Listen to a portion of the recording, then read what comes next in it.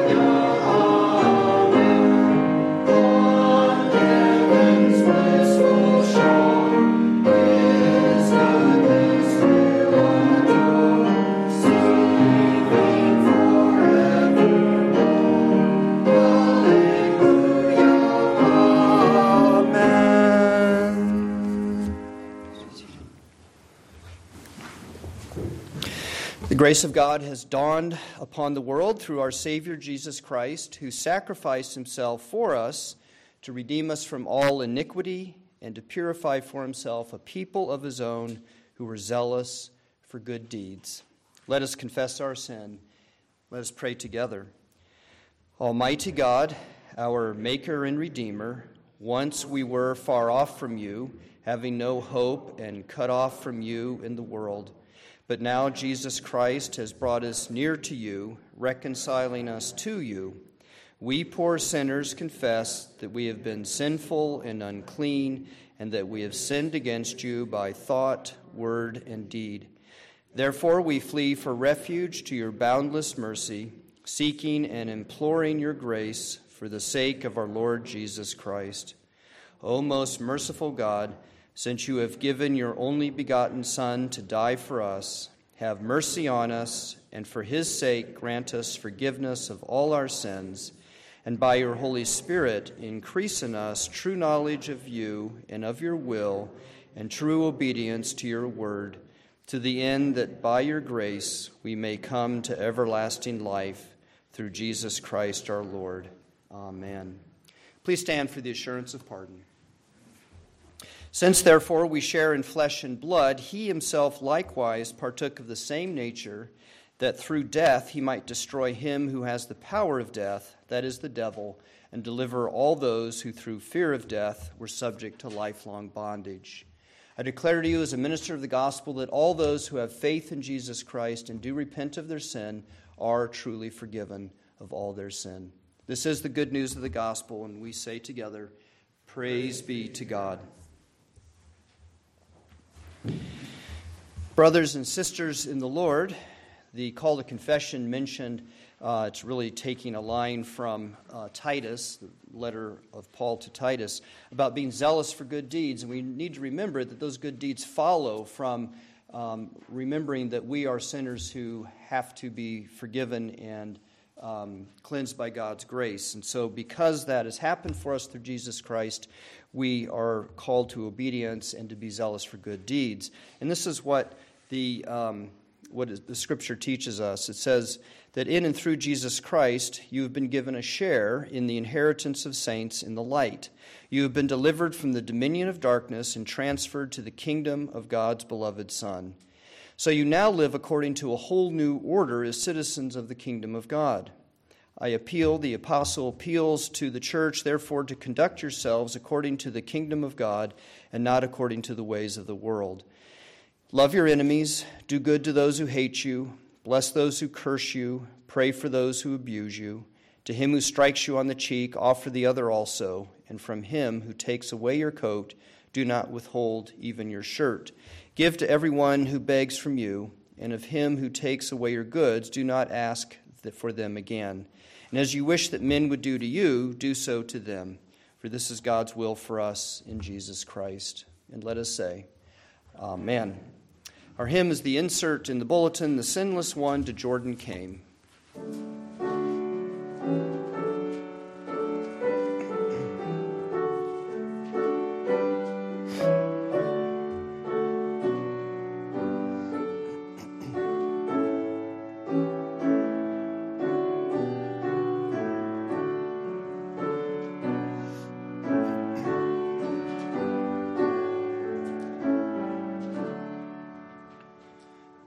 The sinless one to Jordan came, and in the river shared our stain.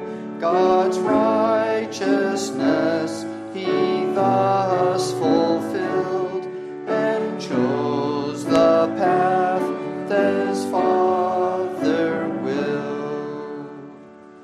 Uprising sea, the waters there, the Father's voice did then declare that Christ the Son of God had come to lead his scattered people home. Above him see the heavenly dove, the sign of God, the Father's love, now by the Holy Spirit shed upon the Son's anointed head. How blessed that mission then begun, to heal and save a race undone, straight to the wilderness he goes, to wrestle with his people's foes. O Christ, may we, baptized from sin, go forth with you a world to win. Grant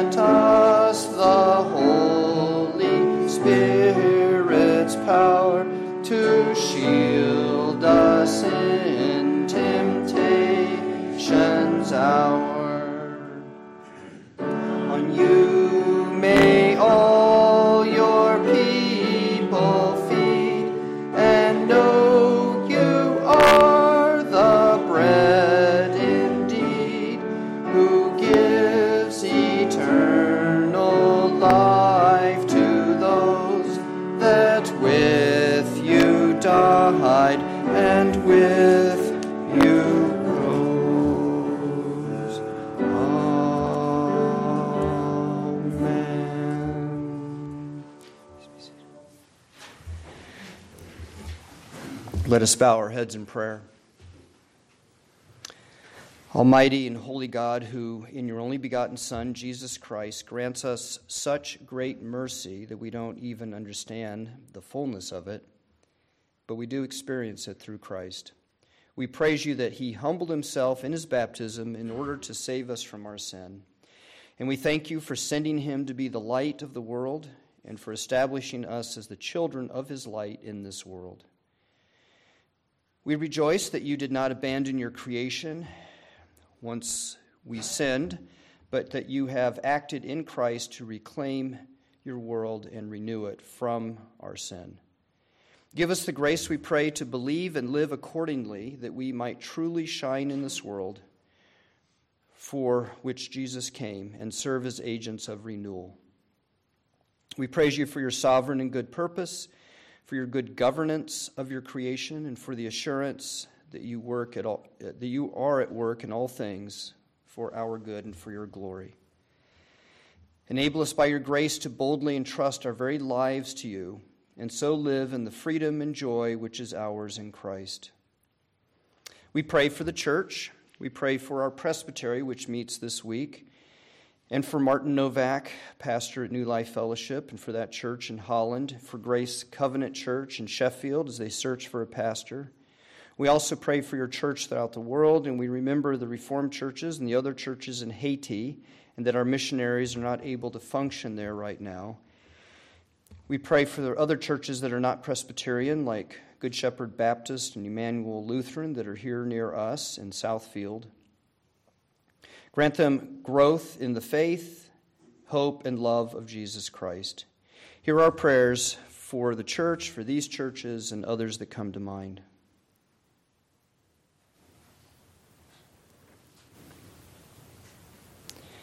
Especially we pray this day for the fortitude of your grace. We rejoice that you have sustained us and blessed us another year in 2023, and now we look forward to a new year, and we seek your continued blessing. We pray for the world. We pray for the end of war in Ukraine and Israel and Palestine, the end of attacks on the Christians in Nigeria and in Iran, and the end of the violence in New Orleans and Chicago and Washington, D.C. We pray for safety and protection in our own cities here in this area where there is much violence, and in our own metropolitan area. May there be a respect for human life instead of dehumanizing people or regarding them as something in our way. Hear our prayers for peace and a reduction of the violence.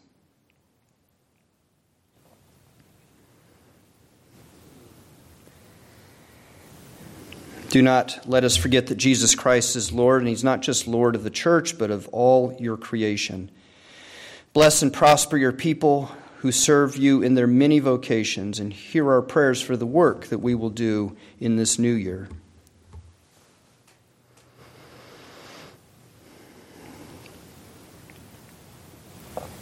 Show mercy to us in this nation in which we live. We pray you would work out your purposes here. Especially we pray for our President, Joe Biden, for Mike Johnson, Speaker of the House, Mitch McConnell in the Senate, for our Senators Gary Peters and Debbie Stabenow, and our Governor Gretchen Whitmer. May they work to make good policies and uphold what is right. And we pray that you would frustrate the plans that are foolish and destructive. Hear our prayers.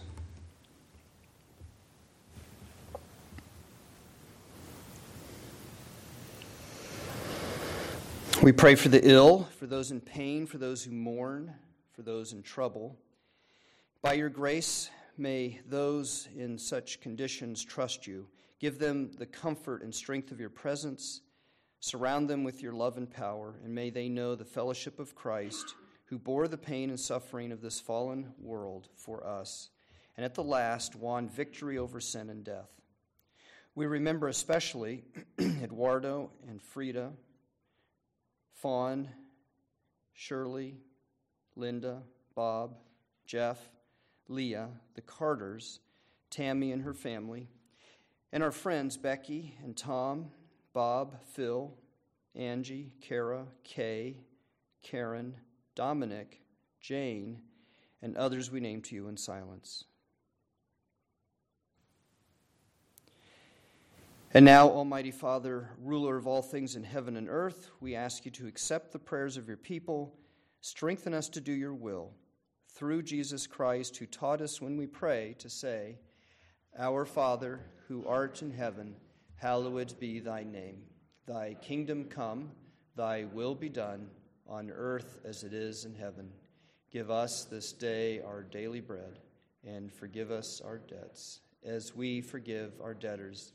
And lead us not into temptation, but deliver us from evil. For thine is the kingdom, and the power, and the glory forever. Amen. Let us present our gifts and offerings to the Lord.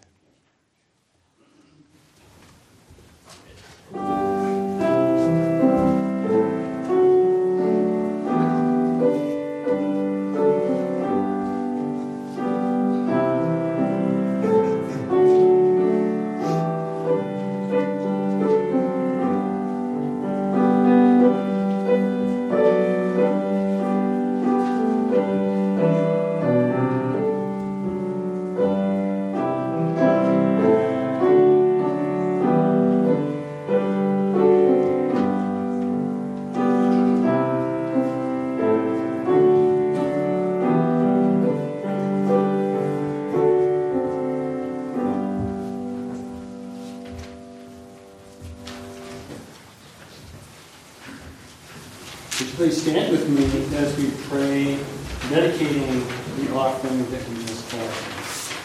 Let's read the prayer in the bulletin. Merciful God, we offer you these humble gifts, signs of your goodness and mercy. Receive them with our gratitude, that through us all people may know the riches of your love in Christ. Amen.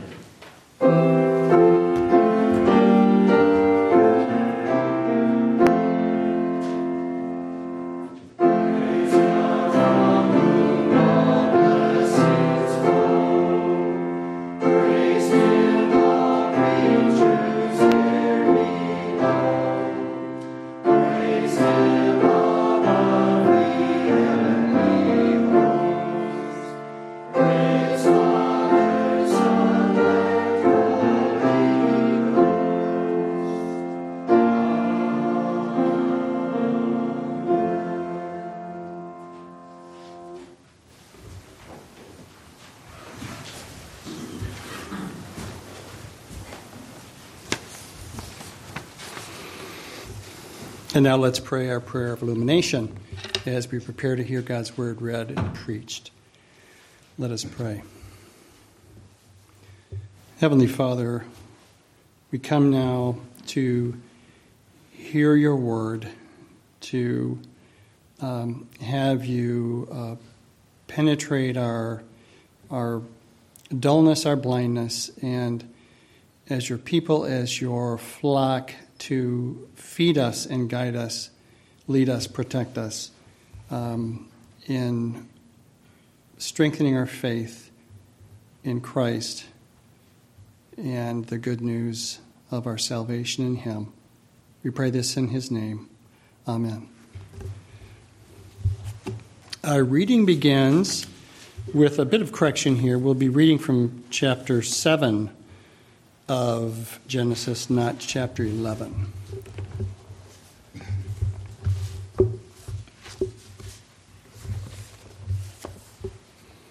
Beginning in verse 11.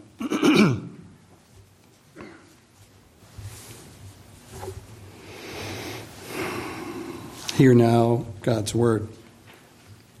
In the 600th year of Noah's life, in the second month, on the 17th day of the month, and on that day, all the fountains of the great deep burst forth. The windows of the heavens were opened, and rain fell upon the earth 40 days and 40 nights. On the very same day, Noah and his sons, Shem, Ham, and Japheth, and Noah's wife, and the 3 wives of his sons with them entered the ark, they and every beast according to its kind, and all the livestock according to their kinds, and every creeping thing that creeps on the earth according to its kind, and every bird according to its kind, every winged creature. They went into the ark with Noah, 2 and 2 of all flesh, in which there was the breath of life. And those that entered, male and female of all flesh, went in as God had commanded him. And the Lord shut him in. The flood continued 40 days on the earth. The waters increased and bore up the ark, and it rose high above the earth. The waters prevailed and increased greatly on the earth, and the ark floated on the face of the waters. And the waters prevailed so mightily on the earth that all the high mountains under the whole heaven were covered. The waters prevailed above the mountains, covering them 15 cubits deep. And all flesh died that moved on the earth, birds, livestock, beasts, all swarming creatures that swarm on the earth, and all mankind. Everything on the dry land in whose nostrils was the breath of life died. He blotted out every living thing that was on the face of the ground, man and animals and creeping things and birds of the heavens. They were blotted out from the earth. Only Noah was left, and those who were with him in the ark. And the waters prevailed on the earth 150 days. Our Psalter response from Psalm 29. Ascribe to the Lord, O heavenly beings. Ascribe to the Lord glory and strength. Ascribe to the Lord the glory due his name. Worship the Lord in the splendor of holiness. The voice of the Lord is over the waters. The God of glory thunders, the Lord over many waters. The voice of the Lord is powerful. The voice of the Lord is full of majesty. The voice of the Lord breaks the cedars. The Lord breaks the cedars of Lebanon. He makes Lebanon to skip like a calf. And Syrian like a young wild ox. The voice of the Lord flashes forth flames of fire. The voice of the Lord shakes the wilderness. The Lord shakes the wilderness of Kadesh. The voice of the Lord makes the deer give birth. And strips the forest bare. And in his temple all cry glory. The Lord sits enthroned over the flood. The Lord sits enthroned as king forever. May the Lord give strength to his people. May the Lord bless his people with peace. Our epistle reading is in Hebrews chapter 10, beginning in verse 19.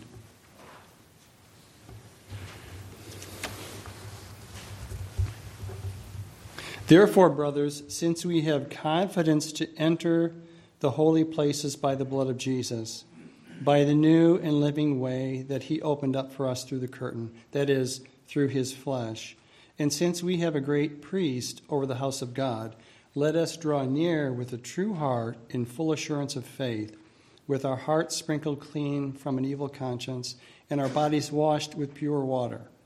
Let us hold fast the confession of our hope without wavering, for he who promised is faithful. And let us consider how to stir up one another to love and good works, not neglecting to meet together, as is the habit of some, but encouraging one another, and all the more as you see the day drawing near. And our gospel reading, Matthew chapter 3, beginning in verse 13.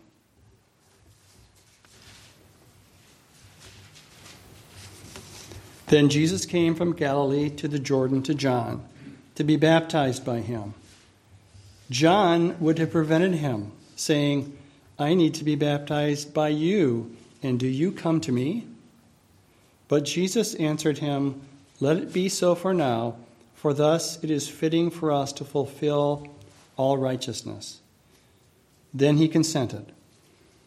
And when Jesus was baptized, immediately he went up from the water, and behold, the heavens were opened to him. And he saw the Spirit of God descending like a dove and coming to rest on him. And behold, a voice from heaven said, This is my beloved Son, with whom I am well pleased. The word of the Lord. Thanks be to God.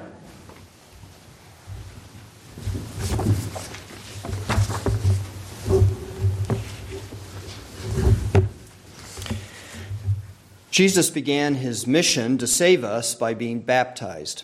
A large crowd of Israel gathered at the Jordan River. They were serious and penitent. Perhaps the words of the Psalms were buzzing around in their heads as they recited them on their lips, like Psalm 6, "O Lord, rebuke me not in your anger, nor discipline me in your wrath." Or Psalm 30, "To you, O Lord, I cry, and to the Lord I plead for mercy." And Psalm 59, "Deliver me from my enemies, O my God. Protect me from those who rise up against me. Deliver me from those who work evil." And something like maybe Psalm 103, "Redeem our life from the pit. Crown us with your steadfast love and mercy." Speaking words of repentance, the crowd shuffled toward the water. John the Baptist was there in the water also. He was loud and frenzied, sloshing here and there from person to person, shouting out, "Repent, repent, repent, for the kingdom of God is here." The day of God's salvation had arrived. John was busy splashing about, and the people in the water were soaked and dripping. And then John saw him, Jesus. John did not completely understand who Jesus was or what he had come to do, but John was there for God's purposes, and he knew that Jesus had something to do with that purpose. Jesus was the one they were waiting for. However, when Jesus waded into the water with the people in order to be baptized, John protested. "I don't need to be baptized. I don't need to baptize you," he said. "I need you to baptize me."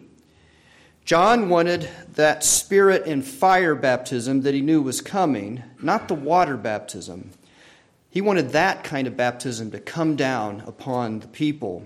This was Jesus' answer to him, and I want to draw your attention to it in the text in Matthew. "Let it be so now, for thus it is fitting for us to fulfill all righteousness." For thus it is fitting for us to fulfill all righteousness. In another church, I once had a man ask me, "Why do we need to be baptized?" That seems to be a big question for many Christians. They just don't quite understand. Why do we need to do that?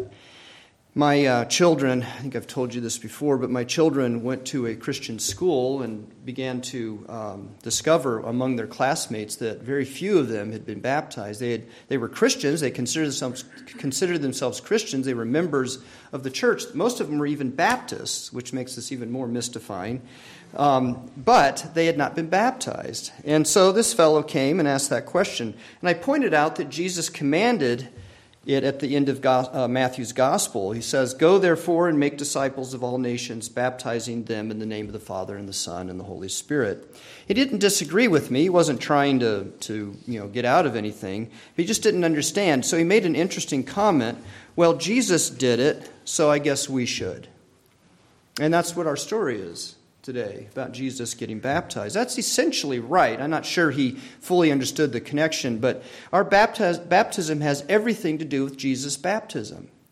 Christian baptism is hardly a humdrum, stale, mechanical kind of an event. The water of Jesus' baptism was the water of God's judgment and salvation, and our baptism is nothing less than that.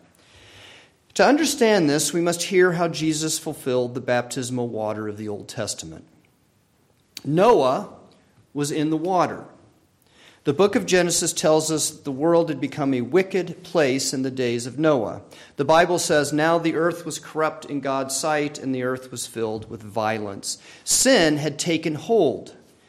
In its pride, humanity had turned away from God, its creator. Paradise, the world that God had created good, had become a wasteland. The world was like a big barrel of corruption and violence. In Romans chapter 1, the Apostle Paul fills out this corruption and violence with a list of the particular kinds of sin in the world. People's hearts were corrupted, and they craved impurity and created their own gods. They exchanged the truth about God for a lie and worshipped and served the creature rather than the Creator.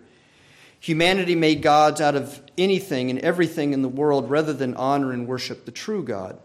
People's passions were corrupted, and they loved each other unnaturally, not the way that God created them to love each other. Their minds were corrupted, and they were filled up with all manner of unrighteousness. In their corruption, people filled the world with evil and covetousness and malice. This is how the apostle talks about it in Romans chapter 1.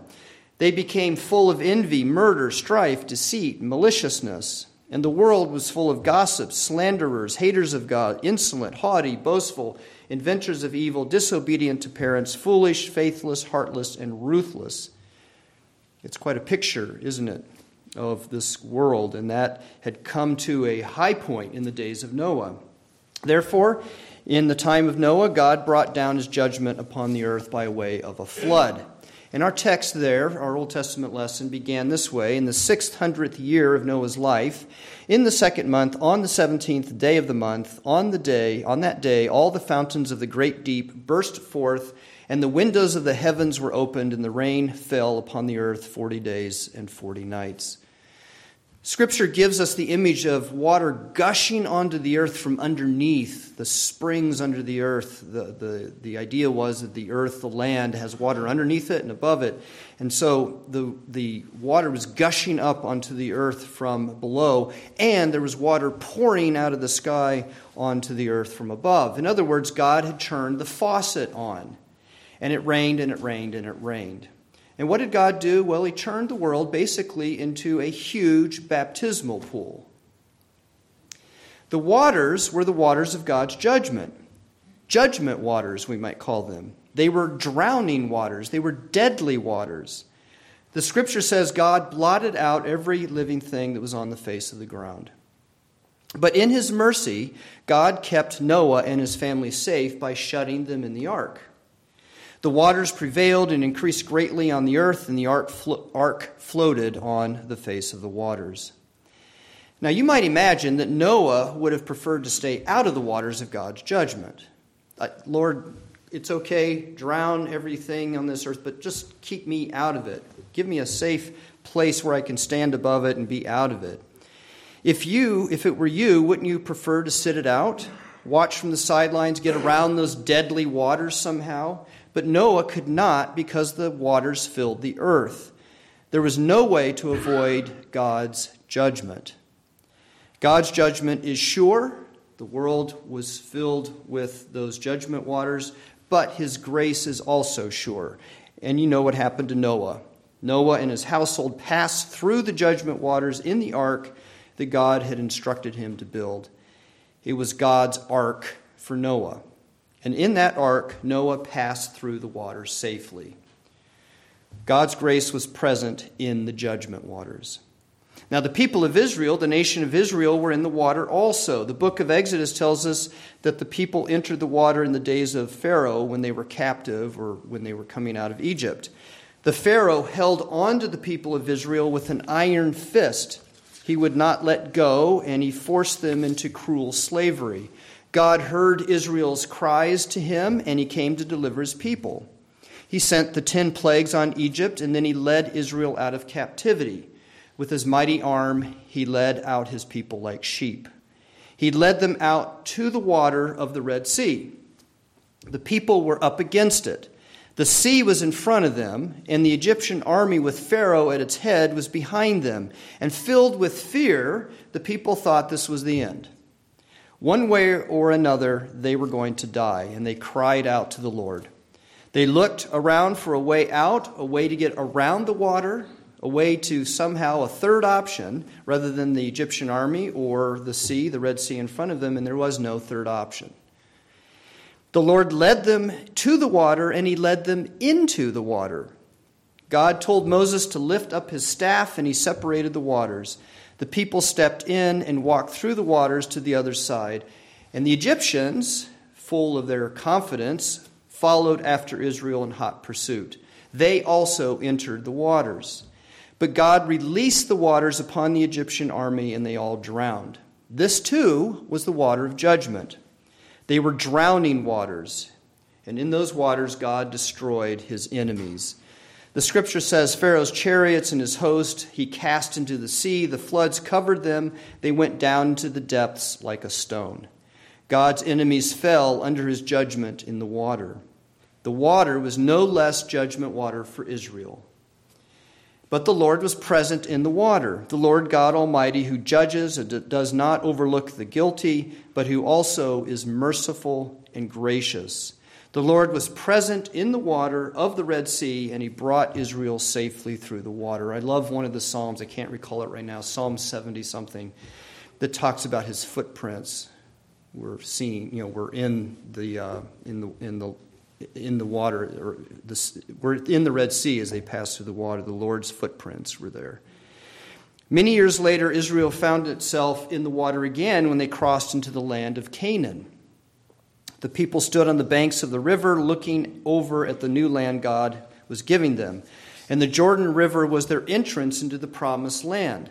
The gateway to their new life with God was through the water. And God had made a covenant with Israel, and in that covenant, he required obedience from the people. It's not like you can just have a relationship with God. There needs to be a relationship of righteousness, of obedience, holiness, because he's a holy, righteous God. God said, "You shall therefore obey the voice of the Lord your God, keeping his commandments and his statutes, which I command you today." And the Lord told the people that when they crossed over the Jordan River and entered the promised land, if they were careful to do all his commandments, then all his blessings would come upon them. But if they did not obey God's commandments, then God's judgment would come upon Israel with all the curses of the law, and you can hear all that described at the end of Deuteronomy. The requirement of obedience, represented by the tablets of God's law, was contained. So the covenant that God had made with Israel and the obedience that was required was set out on these 2 tablets of the law. And those tablets were put into the Ark of the Covenant. And God had told Israel how to build the Ark of the Covenant and what to put in it. And they were standing on the banks of the Jordan River with the Ark of the Covenant in front of them. The Lord led the people into the water. The priests were to go in first, carrying the Ark of the Covenant. God told the people that he was present with them by means of the ark. And as soon as the feet of the priests touched the water, the river separated, much like the Red Sea had done. Following God's instructions, the priests carried the Ark of the Covenant into the middle of the river, and there they stood. The priests with the Ark of the Covenant, they stood there while Israel passed through the water and passed by the ark.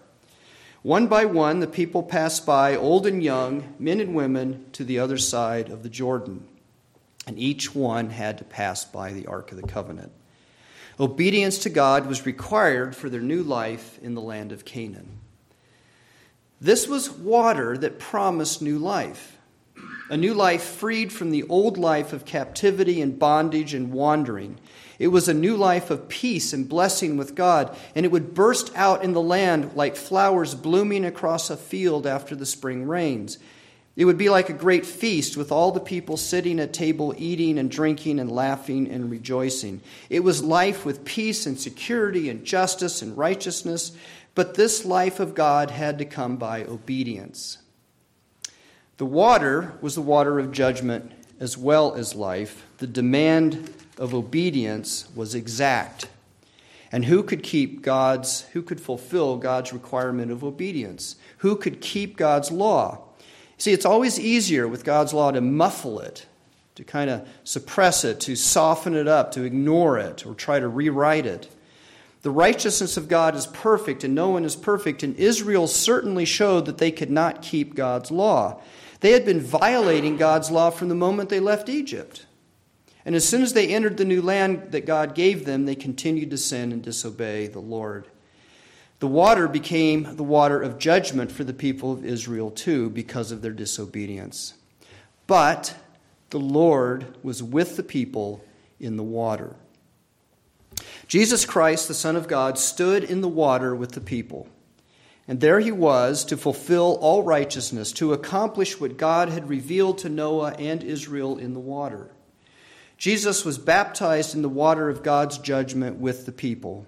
He entered the water to make a way through God's judgment. The righteous one, who was guilty of no sin, was baptized with the people in order to save them from destruction. And he did this by perfectly obeying God's commandments. When Jesus was baptized, the Lord, the Father, affirmed Jesus' righteousness when he said, "This is my beloved Son in whom I am well pleased."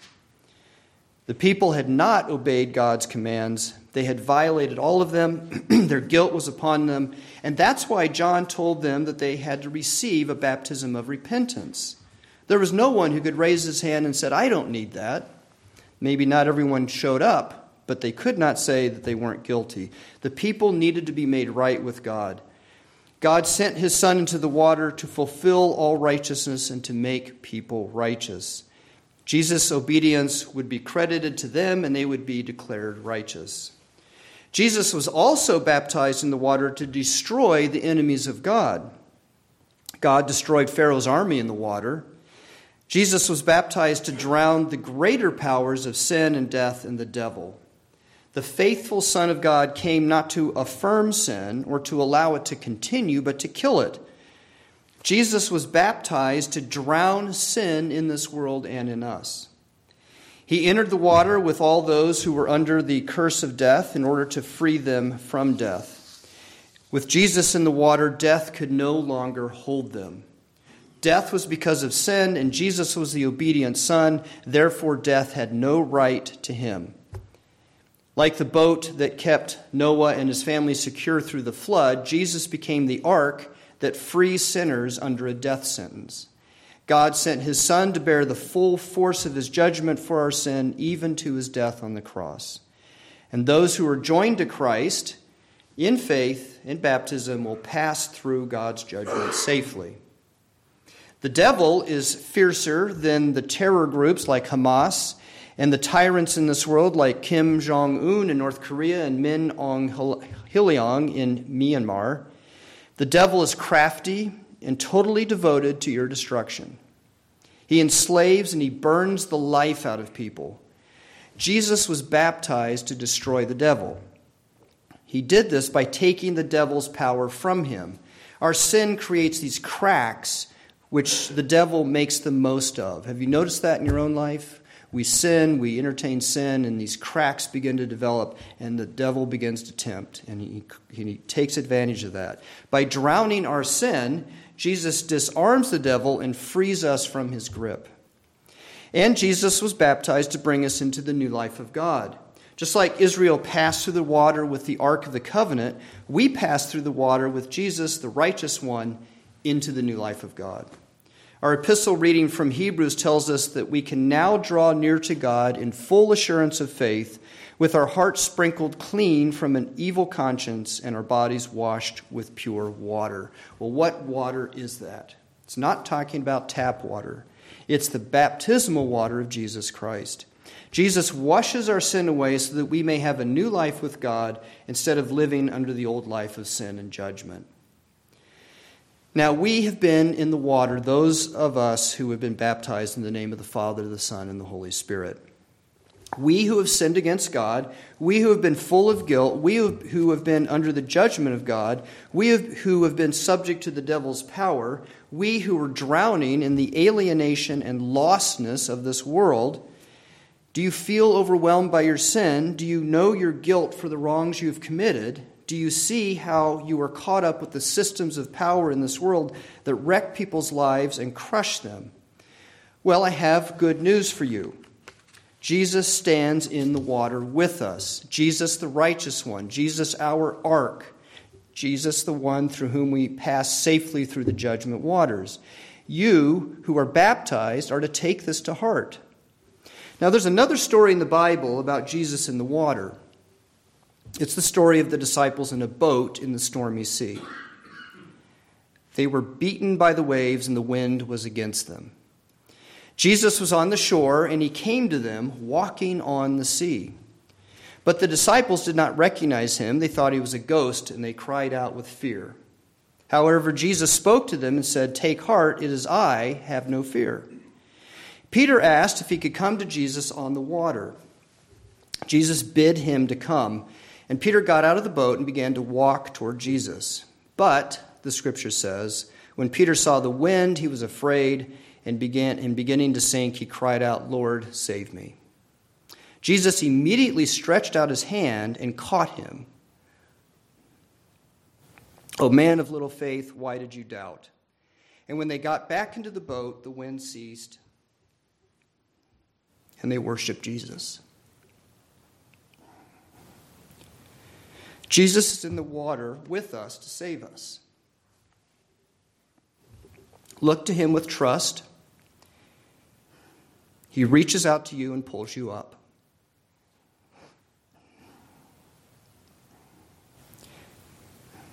Give thanks for Jesus in the water and for your baptism in Christ, because he brings us safely through.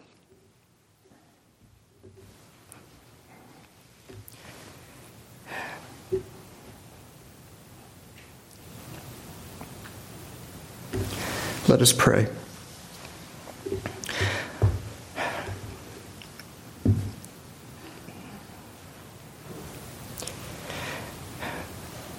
Father in heaven, who at the baptism of Jesus in the river Jordan proclaimed him your beloved Son and revealed his anointing with the Holy Spirit, grant that all who are baptized into his name may be cleansed of their sin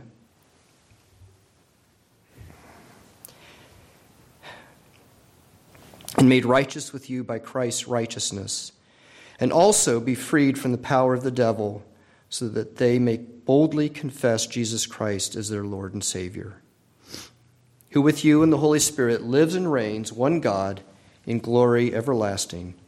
Amen. Well, please stand and let us confess our faith, having heard the word of God. We believe in one God, the Father Almighty, maker of heaven and earth, of all things visible and invisible, and in one Lord Jesus Christ, the only begotten Son of God, begotten of his Father before all worlds, God of God, light of light, very God of very God, begotten, not made, being of one substance with the Father, through whom all things were made, who for us and for our salvation came down from heaven and was incarnate by the Holy Spirit of the Virgin Mary, and was made man, and was crucified also for us under Pontius Pilate. He suffered and was buried, and the third day he rose again according to the Scriptures, and ascended into heaven, and is seated at the right hand of the Father. He shall come again with glory to judge both the living and the dead, whose kingdom shall have no end. And we believe in the Holy Spirit, the Lord and giver of life, who proceeds from the Father and the Son, who with the Father and the Son together is worshipped and glorified, who spoke by the prophets. And we believe in one holy, Catholic, and apostolic church. We acknowledge one baptism for the remission of sins, and we look for the resurrection of the dead and the life of the world to come. Amen. Our hymn is number 415, Baptized into Your Name Most Holy.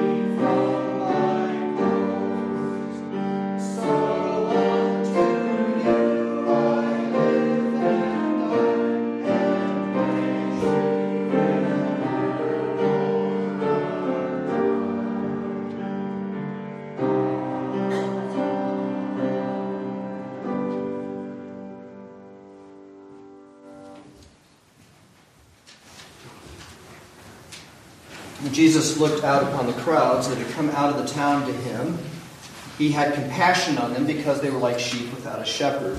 And he had them all sit down in groups upon the green grass. That little phrase there, just a little side note, but indicates it probably was in the spring, given that climate and that location.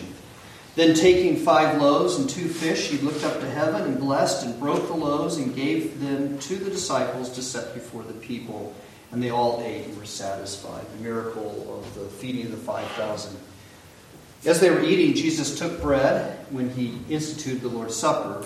Jesus took bread and blessed and broke it and gave it to the disciples and said, "Take, eat, this is my body." And he took a cup, and when he had given thanks, he gave it to them, saying, "Drink of it, all of you, for this is my blood of the covenant, which is poured out for many for the forgiveness of sins."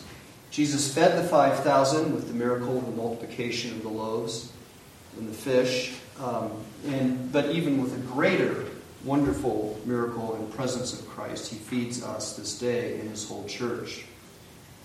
This is the Lord's table, and he invites us to feast with him.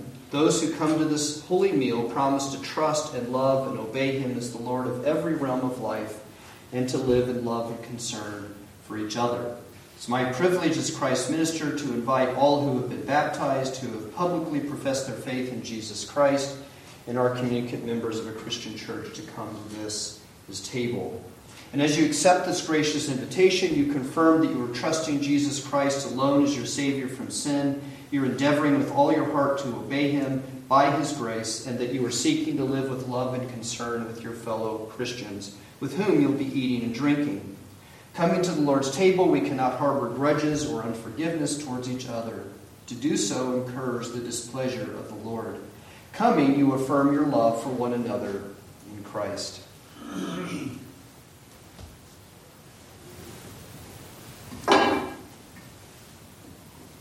Join with me in giving thanks to God for our new life and salvation in Jesus Christ.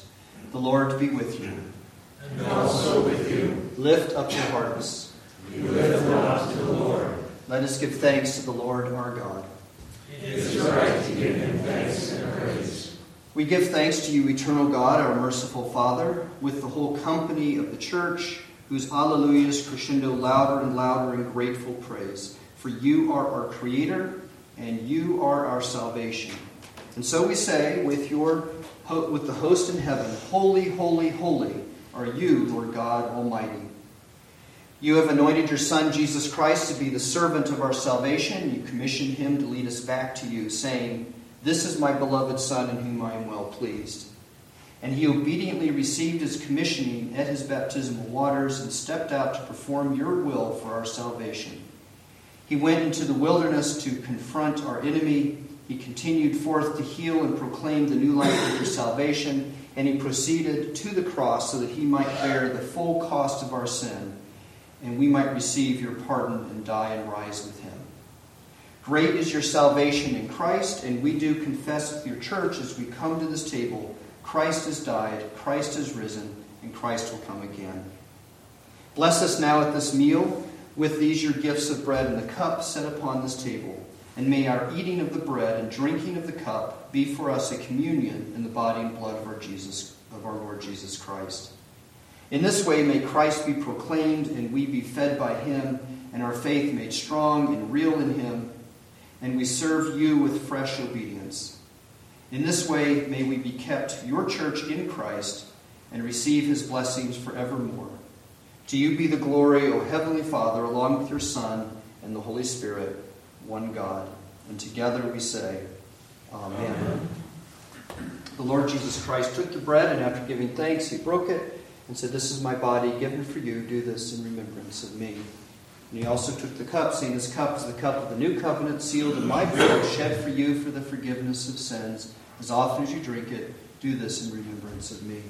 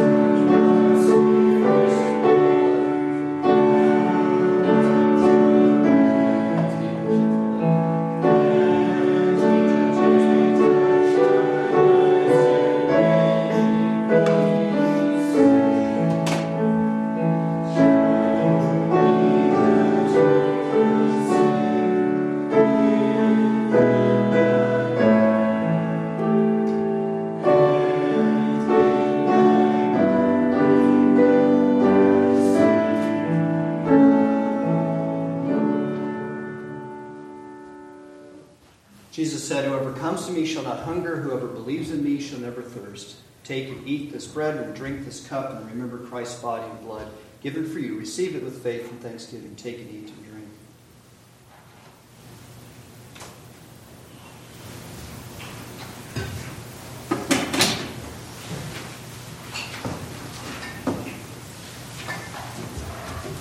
Let us pray.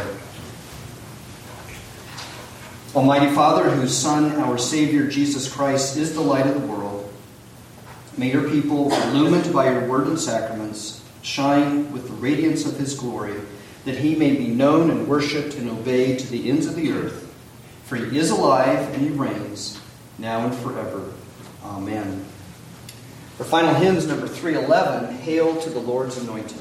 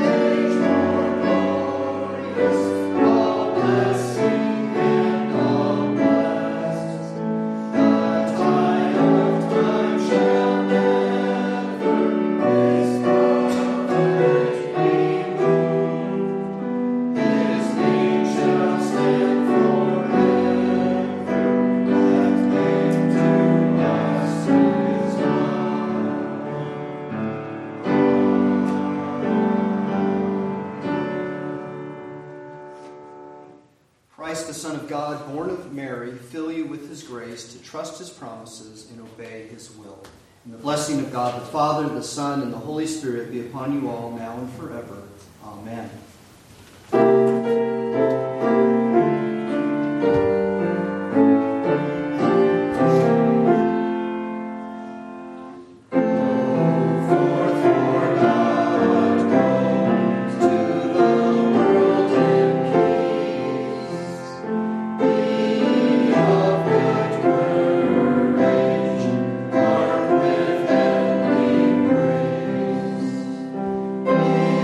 God's word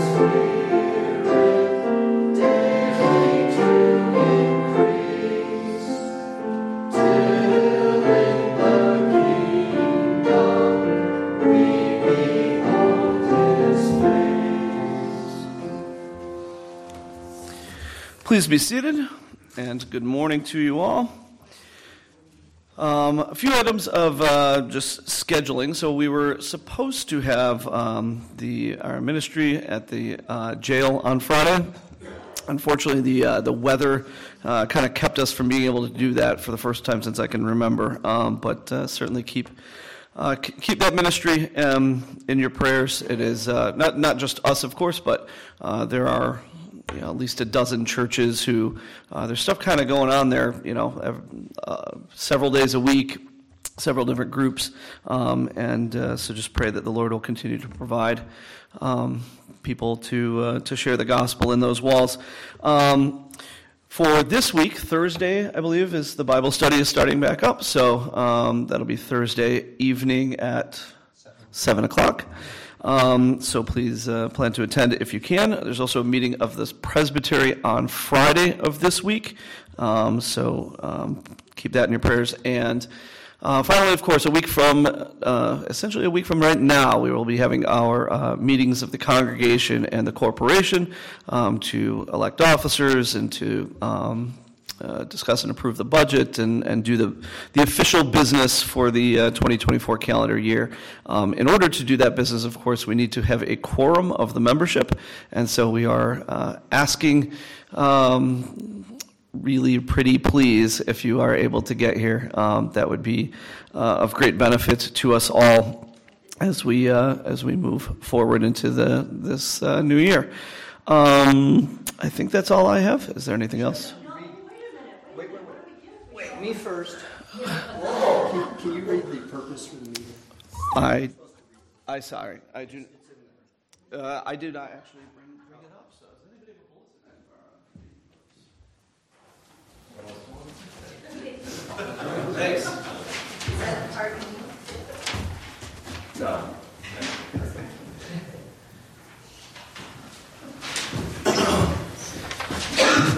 I apologize. I was caught off guard by the tension of whether Jeff or Heidi would get the floor first. I'm willing to run a meeting of the corporation and congregation even, but I don't know if I'm willing to referee that particular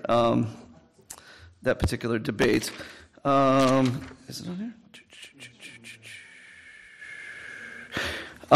Yes, sorry, the congregational meeting is set for January the 21st at 11:30 a.m. for the purpose of adopting the budget, electing officers, and hearing reports. Anyone else? Mrs. Wilson? I was just thinking about Detroit County. What do we get for Colin? You giving me an iPad? We will discuss prizes. I have nothing to offer you but my gratitude. And you know what? You may have a week off of teaching Christian education to my children. I know. Anyone else? Yes, please, Mr. Roberts. Just really quick, the audit will be next Saturday at 10 o'clock. The audit of the, very good. So the audit for the 2023 fiscal year will be on Saturday. And so pray that goes well. Yes, Mrs. Roberts.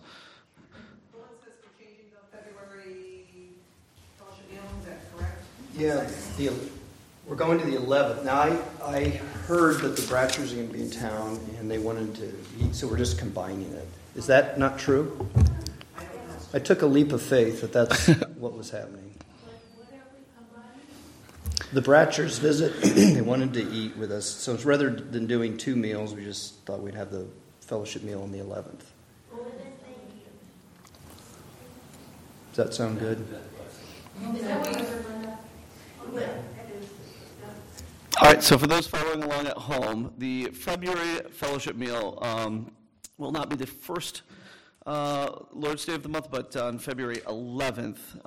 And the Bratchers, rumor has it, are visiting, and so we will be able to enjoy some extra time visiting with them. So plan on Christian education on February the 4th, it would be, and then fellowship meal on the 11th.